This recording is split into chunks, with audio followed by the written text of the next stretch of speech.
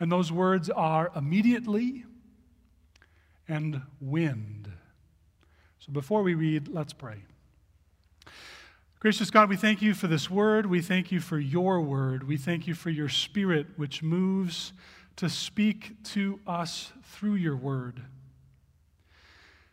And just as the Spirit moved and hovered over the waters in the beginning,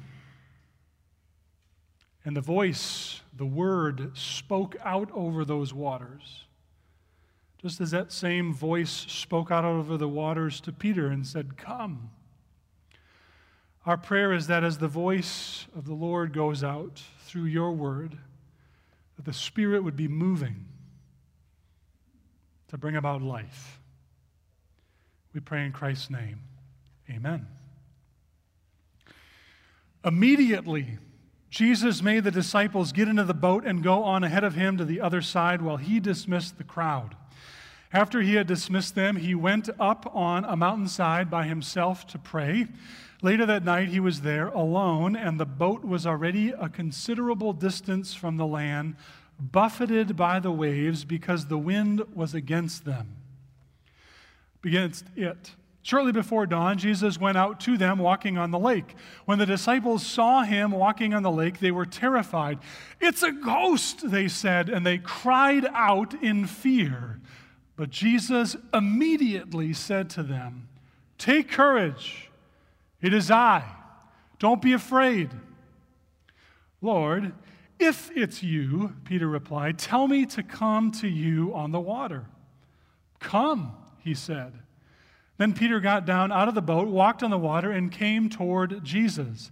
But when he saw the wind, he was afraid and began to sink, cried out, "Lord, save me." Immediately, Jesus reached out his hand and caught him. "You of little faith," he said, "why did you doubt?" When they climbed into the boat, the wind died down. When those who were in the boat worshipped him, saying, "Truly you are the Son of God." When they crossed over, they landed at Gennesaret.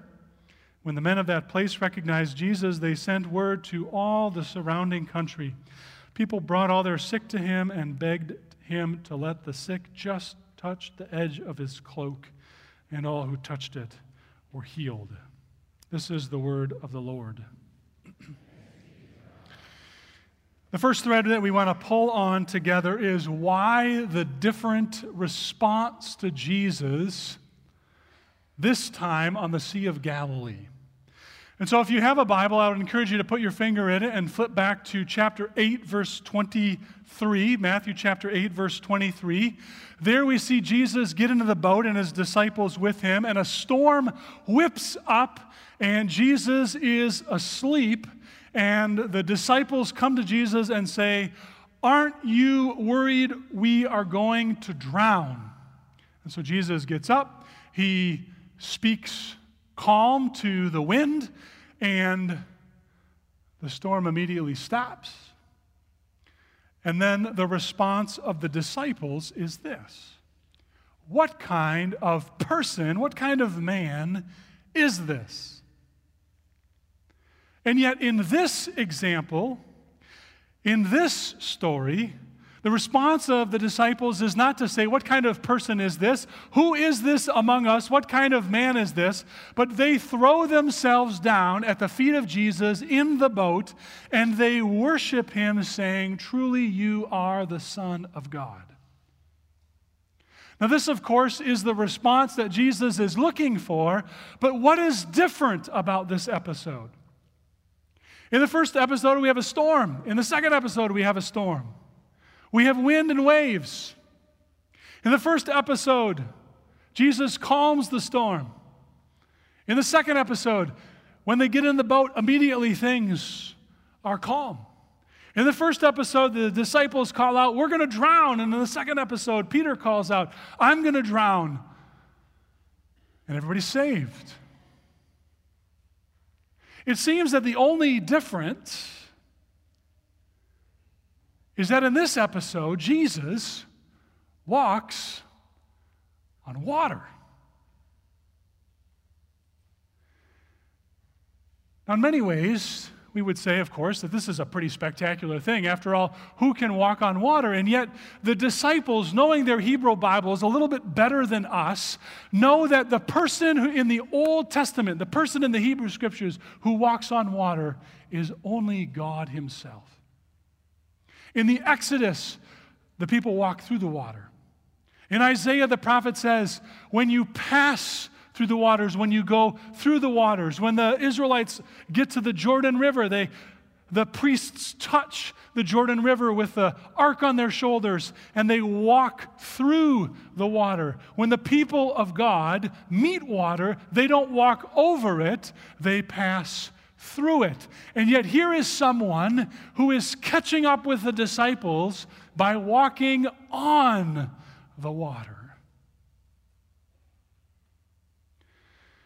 And not only that,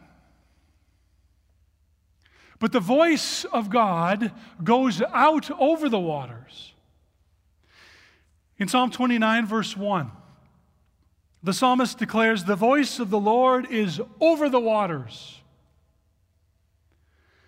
And so as the disciples are in the boat, and they are unsure of who this person walking across the waters is, they either see him by moonlight or starlight, or they see him by the reflection of the lantern in their boat. They call out in fear, and the voice of the Lord goes out to them over the waters.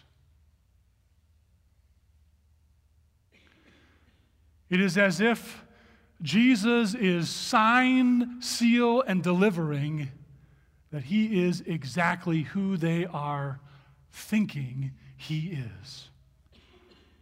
He alone is God.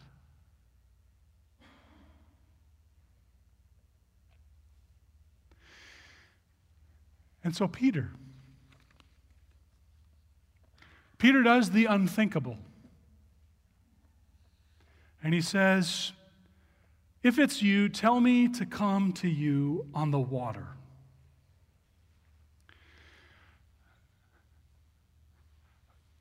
I have a lot of questions. And they aren't necessarily answered very well in the text. And we could spend a lot of time looking at the Greek here, because the Greek in the next verse says, "Then Peter got down out of the boat, walked on the water, and came toward Jesus." And when you and I read that in English, we hear when Peter got down out of the boat, his feet are on water. And when we read walked on water, we think walked on water, right? That this is happening in like a sequential order. But the Greek here is a little more fuzzy in the sense that we're told that Peter gets down out of the boat, but just how far he gets, we're not really told. But nevertheless, Peter is on his way toward Jesus. And one of the questions I have is, what causes Peter to do this? As a fisherman, has he always wondered what it would be like? Has this always been a dream of his? We know that Peter is a bit hot-headed, that he is highly reactive. Maybe he gets sick of the slow process of pulling the boat in, and it would be a whole lot easier being close to shore if he could just sort of hop out over the edge and kind of walk the rest of the way. Perhaps Peter is somebody who gets sick of wet socks in the bottom of his robe, and he hates that process. It's so annoying. He gets the chafing around the knees, and so maybe he's always wanted to do this. And the beauty of this passage is we're not really told whether or not this is a commendable thing. Right? Matthew doesn't hint at the fact that Jesus is like, "Oh, Peter, so good." Because in a few chapters, when Peter says, "You, Jesus, are the Messiah," Jesus says, "Blessed are you, Peter." Right? He says, Peter, great job. He claps him on the back. He says, high five, fist bump, the whole 9 yards, secret handshake, everything. But there's no hint of that in this text other than the come, which is an invitation that we've heard repeatedly, right? Come to me, all you who are weary and heavy laden. Come to me and receive rest. Come to me and eat of the food that I have broken, that I have blessed, and that I'm passing out in baskets. Come.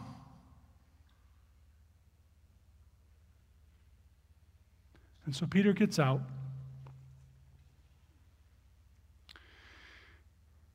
And in verse 30, he sees the wind, which is a fascinating turn of phrase, because we can't see the wind.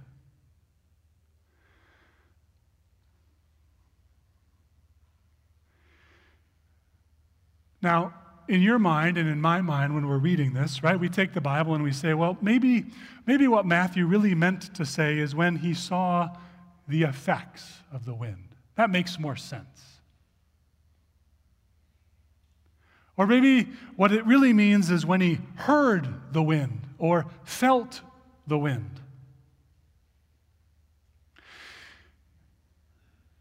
Right? That's how your and my brains work. When we see something that doesn't necessarily make a lot of sense, we try to smooth it over. We maybe correct the grammar, or we maybe correct the story because we need this to make sense to us. And yet we are cautioned by those who read through texts to be careful to do that.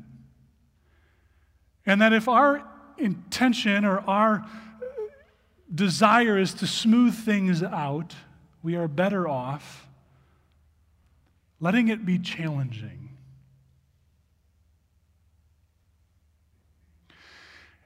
When Peter saw the wind, and the wind, as we know, has blown up. It's caused a storm. It's against the ship in verse 24.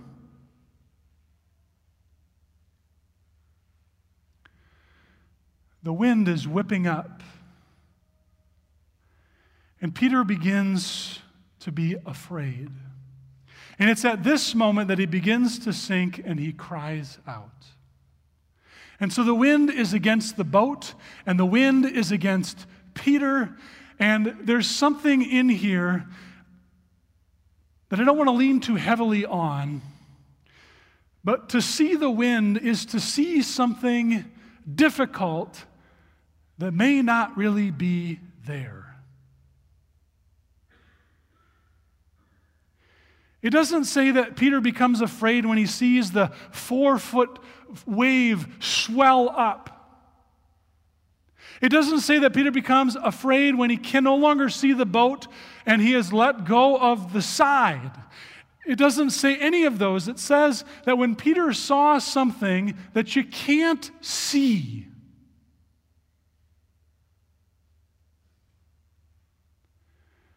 which is how most of us find ourselves are most afraid.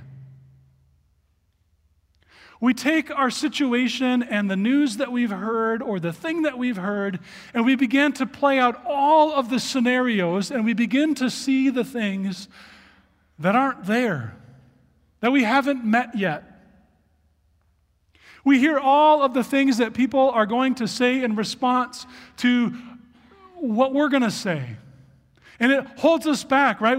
We finally come up with the gumption to confront someone or to say something or to ask for forgiveness, or we've finally come up with a gumption to tackle something that we know we need to take care of, a sin in our life, and confront it head on. And in the moment of truth, we, like Peter, step out in faith, and then we see all of the things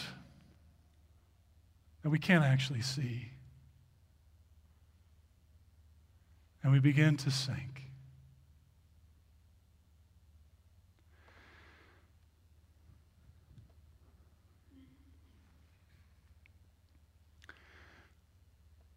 Immediately, Jesus reaches out.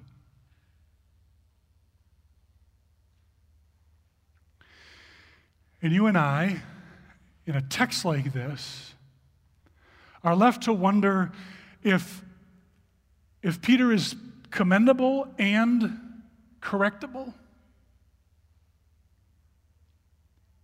And are we to be like Peter? Right, there was a popular book, of course, a couple of years ago that if you want to walk on water, you got to get out of the boat. And the message, of course, is if you want to follow Jesus, you got to be courageous and step out in faith. And for some of us, when we read that boat, we're a little less adventurous. When we go to a big gathering, we would prefer to stay in the corner.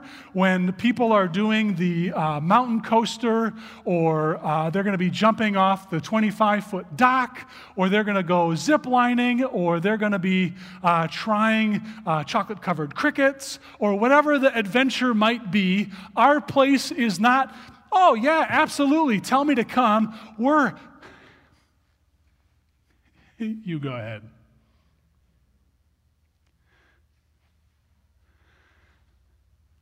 Is the message of this text that we are to be like Peter and jump out of the boat and at least try. Well, Jesus doesn't commend Peter for trying, which my parental instinct kicks in and says, well, that's a little harsh, Jesus. I mean, Peter is the only one who got out of the boat, the only one who put his feet on the water, and your immediate response is to catch his hand and say, you had too little faith. Why are you afraid? Right? When my child swings the bat and strikes out, I say, good try. When my child gets on the bike and falls over, I say, good try. When my child tries spinach, I say, good try. And yet Jesus doesn't seem to be having any of that.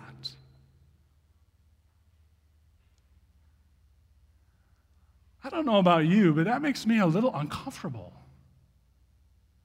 I would like Jesus to say to me as a disciple, great try.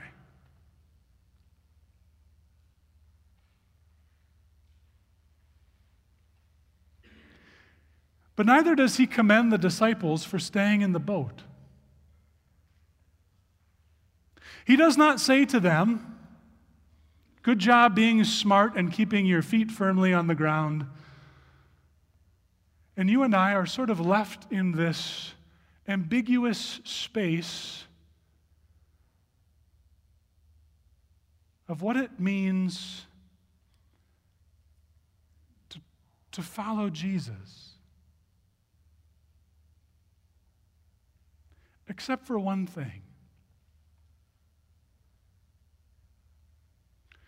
That word immediately. If you've been reading through Matthew closely, we would note that the word immediately is not a word that Matthew uses a whole lot. If we were to turn to the Gospel of Mark, he uses it all the time.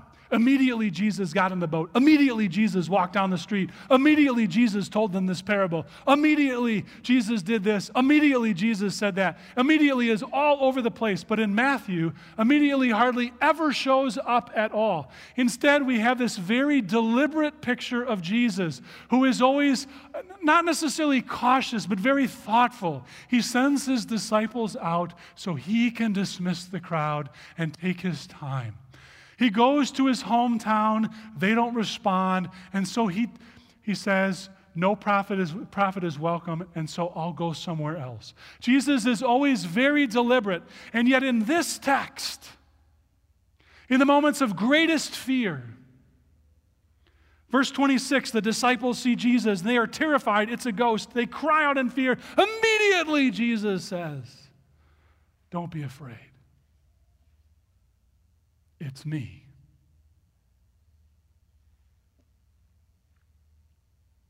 Peter is afraid. He begins to sink. He cries out, Lord, save me immediately. Jesus reaches out his hand. Which is to say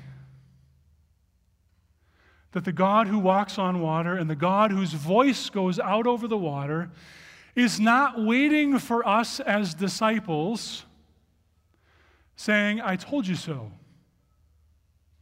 Or, you shouldn't have tried in the first place, and so I'm going to let you struggle for a little while and feel what it's like to drown. No, the God who walks on water, and the God whose voice roars out over the waters, immediately reaches out, immediately speaks.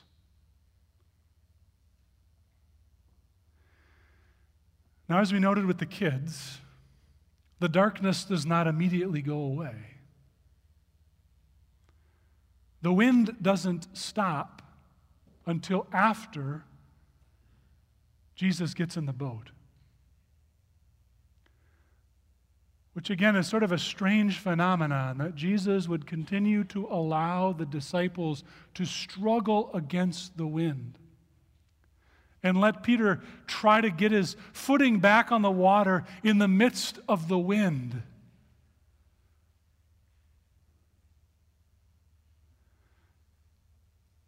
But the passage is less about Peter's faith or unfaith and much more about Jesus' ability to save.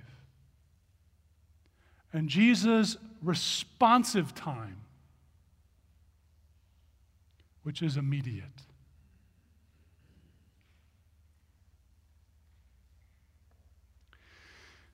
The shepherd that you and I are called to follow makes evident to us that He is God.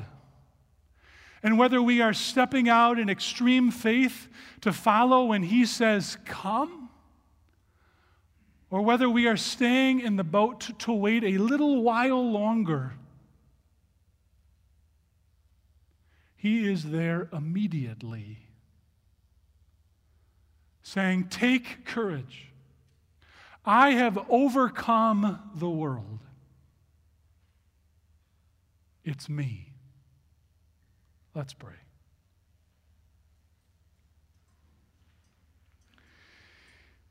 This section in Matthew is encouraging us to consider our faith, whether it's the parable of the sower and good soil, whether it's being the hometown of Jesus and thinking we are too familiar, or whether or not we will step out in faith and allow the things we cannot see stop us. May we remember that you are God, and that the voice of the Lord roars out over the waters and is there immediately to save us. God, may we be able to step out in faith in our places of work. May we be able to step out in faith in our places of vacation. May we be able to step out in faith in our conversations, in our confrontations with sin, as we listen to your voice and as we trust it in faith. Hold us fast, we pray. In Christ's name, amen.